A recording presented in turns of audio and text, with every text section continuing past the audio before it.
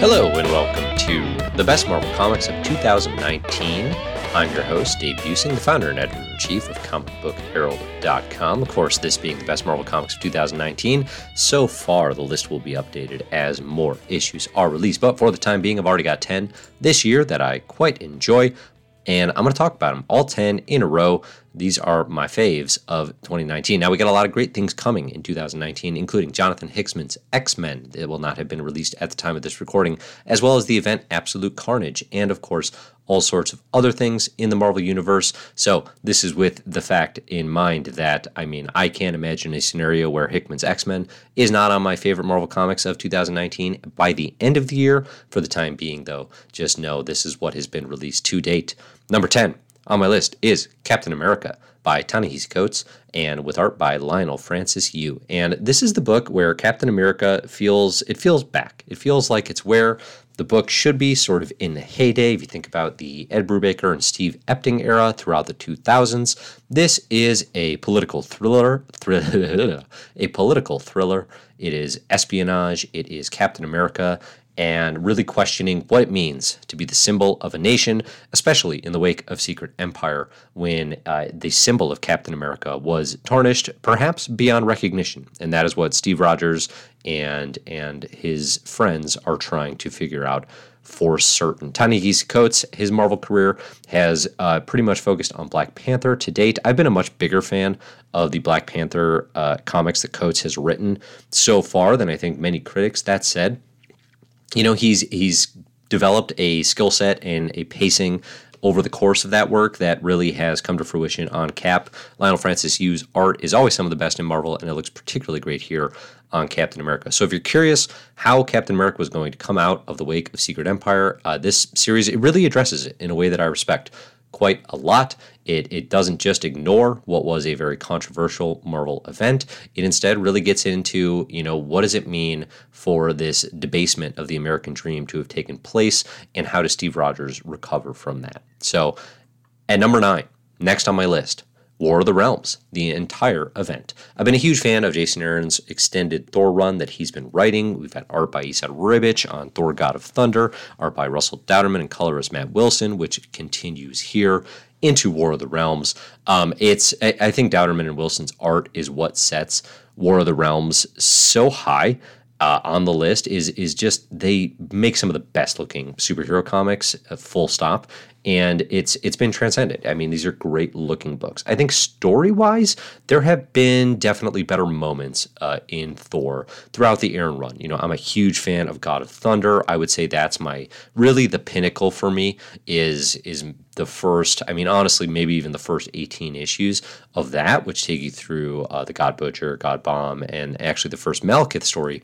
And Malekith the Dark Elf is the one who is really, the villain here, who is, the main bad guy in War of the Realms. Of course, I've done videos, podcasts. You can check out the War of the Realms reading order on Comic Book Herald for more information about this event. But for the time being, what I would say is the background and context of the Thor run to this point are essential. Yes, Earth has been invaded. Yes, you can pick it up from the battle sequence, but there's been so much build to this point that is frankly better story. I think it loses a fair amount of what makes this story compelling if you jump straight into War Realms without that background. That said, it's been good, not great. It's my favorite event since Secret Wars in the Marvel Universe, so since 2015.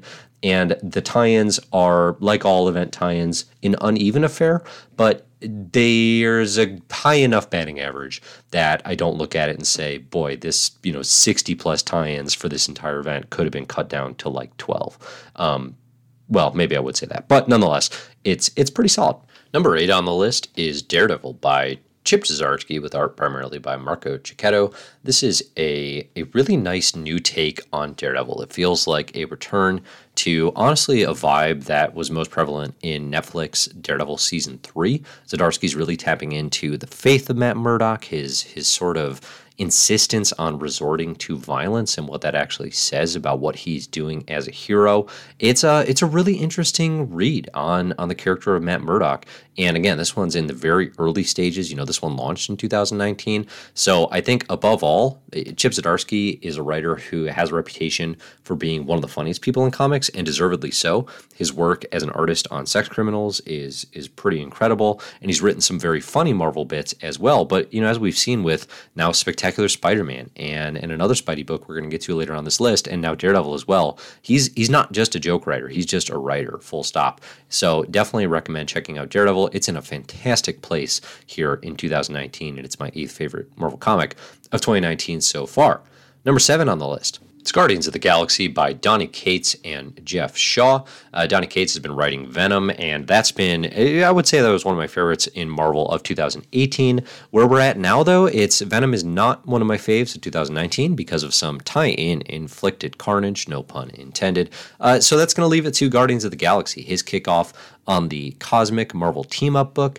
Nobody's been more consistently, I think, willing to embrace the big and sort of wild than Cates has in his time at Marvel. And Guardians, sort of kicks into that vein with the beginning opening arc, basically looking at the wreckage would be the word, the wreckage of Infinity Wars, and deciding, okay, that took Thanos off the board. He's dead, but what if he had a plan to put his consciousness in somebody else? Who would he put it in?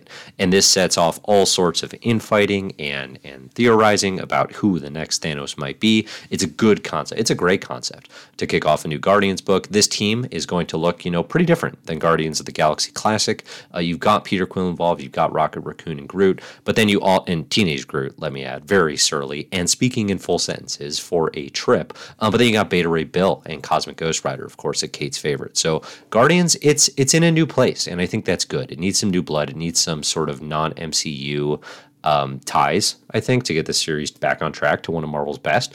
And so far, so good on the Cates and Shaw era. That leads to number 6 on my list. This is Shuri. It's written by Nnedi Okorafor and Leonardo Romero. And basically, all you need to know about Shuri is it's looking into her time in Wakanda while Black Panther is basically trapped in space, which is what's happening in the Ta-Nehisi Coates run that started with Marvel Fresh Start. This gives Shuri a chance to really lean in or lean out of her desire to be the next Black Panther of Wakanda.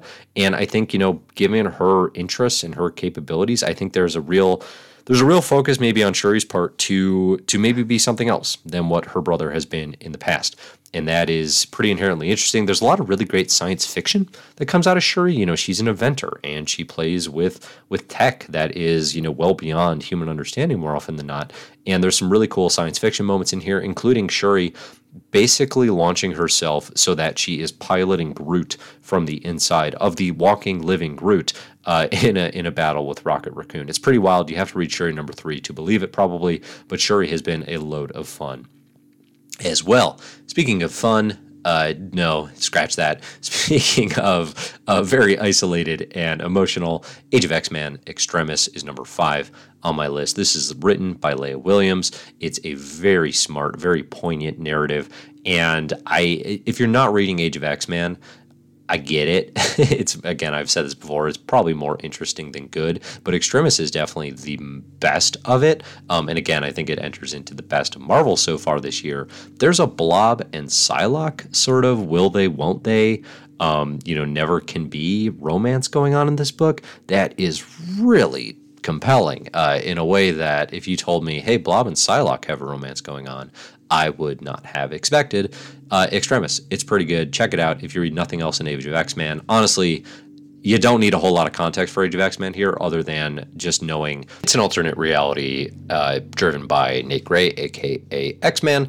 And basically that means that the mutants and the X-Men that we know are in slightly different scenarios than what we would typically see, although they are ultimately the same people.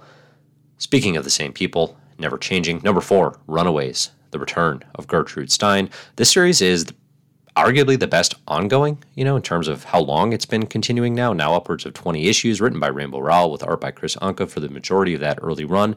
It's just been great from jump. And it's almost easy to take for granted, which is why I made myself put it all the way up at number 4 on the list, because it's amazing how good this is for a Runaways series Runaways probably peaked in 2005, and here we are 14 later, and they got the magic back. Rowell and Anka have been doing a great job. They have not missed a step.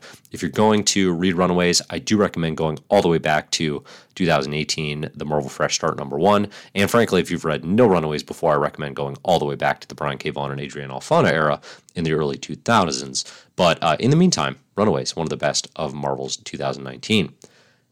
Number 3 on the list, Spider-Man Life Story. This is the 6-issue, I believe, miniseries written by Chip Zdarsky with art by Mark Bagley. And the premise for Spider-Man Life Story is it's somewhat familiar territory. It's taking the what if Spider-Man aged in real time bit, pretty literally. So in the 60s, he starts out as a hero, as we would expect from Spider-Man. But then by the time we're at the 70s, he's in his 20s. In the 80s, he's in his 30s, and so on down the line. So we see Spider-Man actually aging and dealing with some of the conflict and complex, nuanced trauma that has happened in his life. And as you might imagine, that gets a little dark. It's very well executed, though. I think this type of story, it could just be upsetting. It's hard necessarily, or it can be hard to see Spider-Man so beat down. But I think that's, Zdarsky really gets the character, and that's what he's tapping into as this version of Peter Parker, quote unquote, realistically ages through the Marvel verse. Number 2 on the list is Meet the Skrulls, written by Robbie Williams with art by Nico Henrikon. It's a 5-issue miniseries, and it is very closely tied to the type of family drama that Tom King and Gabriel Hernandez-Walta tried to unveil in Vision, or not tried to, really pretty seamlessly did perfect in Vision, the 12-issue miniseries from 2016. Meet the Skrulls is trying to tap into that vein. It's not quite as good as Vision, but for 5 issues, it's pretty darn good. Basically, it picks up on the Secret Invasion leftovers. We have all these Skrulls on Earth that they were here to invade our planet in 2008, 2009, and they're still around. What are they doing, right? And this is a family of Skrulls who are trying to adapt and assimilate to American culture. Again, I would liken it to, for example, the FX drama The Americans, but with much funnier chins. Meet the Skrulls, though, it's a book about family before it's a book about superheroes and villains, and I think it's the heart in the book that brings it to much higher levels. It's complicated family, as all family is, and we get everything here from high school drama to father-daughter relationships to husband and wife romance, and it's, again, but they're Skrulls through and through. So it's an interesting 5 issues. I would not have expected it would be even inside my top 10 of the year, and it's very, very well done. So that's my second favorite book of 2019 so far. My favorite is one that was among my favorites 2018 as well. It is Immortal Hulk, and it achieves, I think, honestly, the rarefied status of a consensus MVP in the Marvel lineup. I think if you ask a lot of Marvel fans and critics across the board, what's the best Marvel book right now, a whole bunch of them are going to pick Immortal Hulk, and that's a testament to the quality of this book. It's written by Al Ewing with art primarily by Joe Bennett throughout, and I think the early synopsis on this is, it's a horror Hulk, and it's it's the scary version of the Hulk, and they've done a really nice job with that. I think the thing that I like the most is how thoroughly and how playfully Ewing and company integrate continuity and Hulk continuity. If you look even at the Best Defense crossover, miniseries that Al Ewing wrote, kind of a special one-off of the Immortal Hulk, they're doing this cool thing with sampling of old panels from 60s Silver Age Hulk stories sampled in the midst of, classic or modern Hulk comics that are being drawn anew, and it's just innovation after innovation, playing with the character's history, really leaning into the fact that it's you don't know the Hulk the way you think you do. Here he was in the Silver Age doing these creepy things, or something to that effect. So Immortal Hulk, it is so good. I highly recommend you read it. Again, it's my number 1 pick, so effectively I'm saying if you can only read one Marvel comic in 2019, make it the Immortal Hulk. So let me know what you think. You can find me anywhere online as Comic Book Herald. You can find podcasts at Best Comics Ever or at My Marvelous Year. Again, I've been Dave Busing, the founder of ComicBookHerald.com, where you can find lists like the best Marvel Comics 2019 and a whole lot more, as well as reading orders for all of your favorite Marvel characters and events. So thanks for listening as always, and enjoy the comics.